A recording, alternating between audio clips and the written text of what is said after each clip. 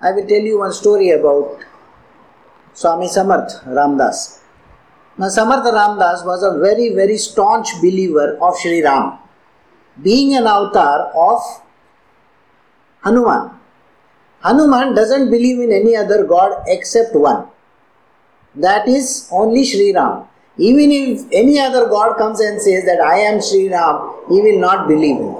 So first he says, you have to show me that you are Sri Ram, then only I will do whatever has to be done. So it so happens that many people come and tell Swami Samarth that you should go to Pandharpur. Now Pandharpur is Vithoba's place. He says, I don't recognize Vithoba.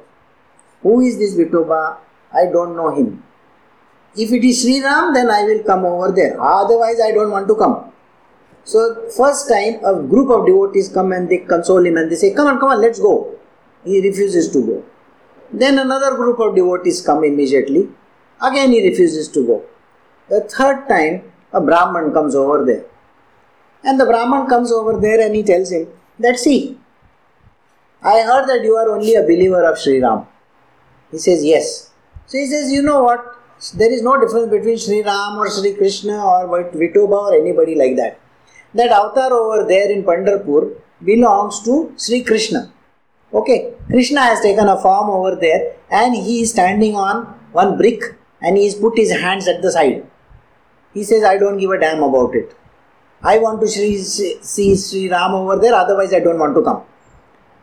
So he says, see, it is like this. Suppose if I have to tell you that I will show you that there is Sri Ram in that, will you come with me? So finally, after a lot of cajoling, Swami Samarth says, okay, if you don't prove it to me, you just see my wrath is very bad, I will show you. So finally, Samarth Ramdas starts for Pandharpur. Now Pandharpur is a long way. Many a times, he never used to wear anything under his feet. Though his master, he was the guru of Shivaji Maharaj, yet he never used to wear any. He was only wearing one kaupin, that you hold your hand on top of that stick on which you give your satsangs and all. Yes, malas. And the next one was one kamandalu, that's all. And he would just keep on walking all the time. So he starts doing that. Suddenly he comes across a huge clump of trees. Now in that, the babul we call it, it has got long pointed thorns. Now this babul is that got the black seeds which you can use it for removing a juice which is basically very poisonous, but if we apply it on, it's a type of thing which cures different kinds of diseases. Okay, so that particular thorn is there. The thorn goes in his feet. He is unable to walk because lots of thorns are there.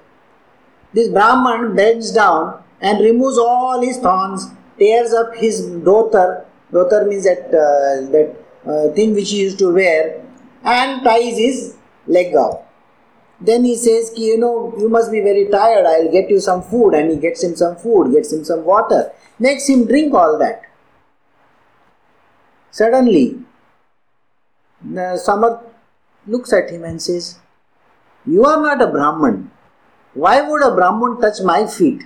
Brahmans are greater than me. I come from a different Vanshaj and you come from a different Vanshaj. Why should you touch my feet? He says, no. You see, all those katas had gone in all the thorns had gone in your feet, no? That's why I had to remove them. So he says, come on, let's go now. And they come to that particular temple. In front of the temple, he says, you do one thing, you wait over here. You all can go inside. He had one barber called Dattu. He says, Swami Samarth and Dattu, you can go inside. You see, I just have to go and meet my wife and come. She's on the other side of this temple, I just go meet her and then I'll come and then I'll meet you near the main shrine. So at that time Swami Samarth he enters the gate. That is the gate which is there of Namdev. Okay, it's a very famous gate which you can enter over there. So once he enters the gate, he suddenly looks behind and there is nobody behind him. He says, oh, this must be Krishna himself. He's a crooked fellow. He just fooled me so that he could get me till here. So finally, somehow, he starts walking up the stairs. There's a long pathway. And then what he does, there is a long distance viewing over there. You can go close or you can go long distance. Two viewings are there. One far and one close by. Swami Samarth is still angry. He says, I don't want to see this fellow over there. I don't care any Vithoba or somebody like that. I will only see through that hole. There's one tiny hole. I will only see through that and I'll walk away from here. I don't even want to go inside.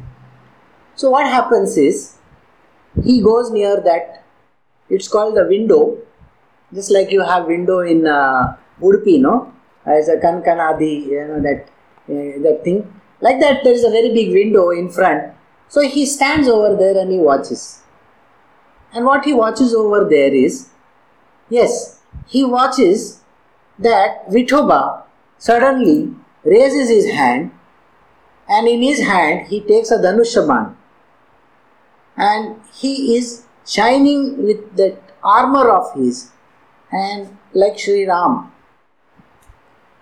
Everybody in the temple is afraid now. He says, what is this has happened?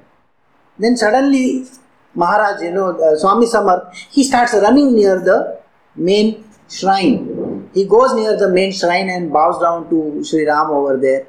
And he has a long darshan of his. Sri Ram blesses him over there. Everybody in that group is watching this show. And the God doesn't want to turn back into Krishna once again. So there is a very big problem. Suddenly now everybody is looking at Sri Ram. So they tell Swami Samarth, why don't you do some satsang in front over here only? And so Swami Samarth then starts his satsang.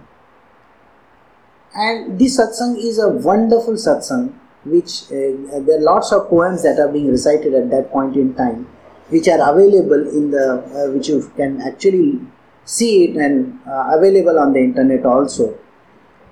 And so many beautiful songs he sings. Finally he requests the Lord. He says, I understand now, you are the same as Krishna and everybody.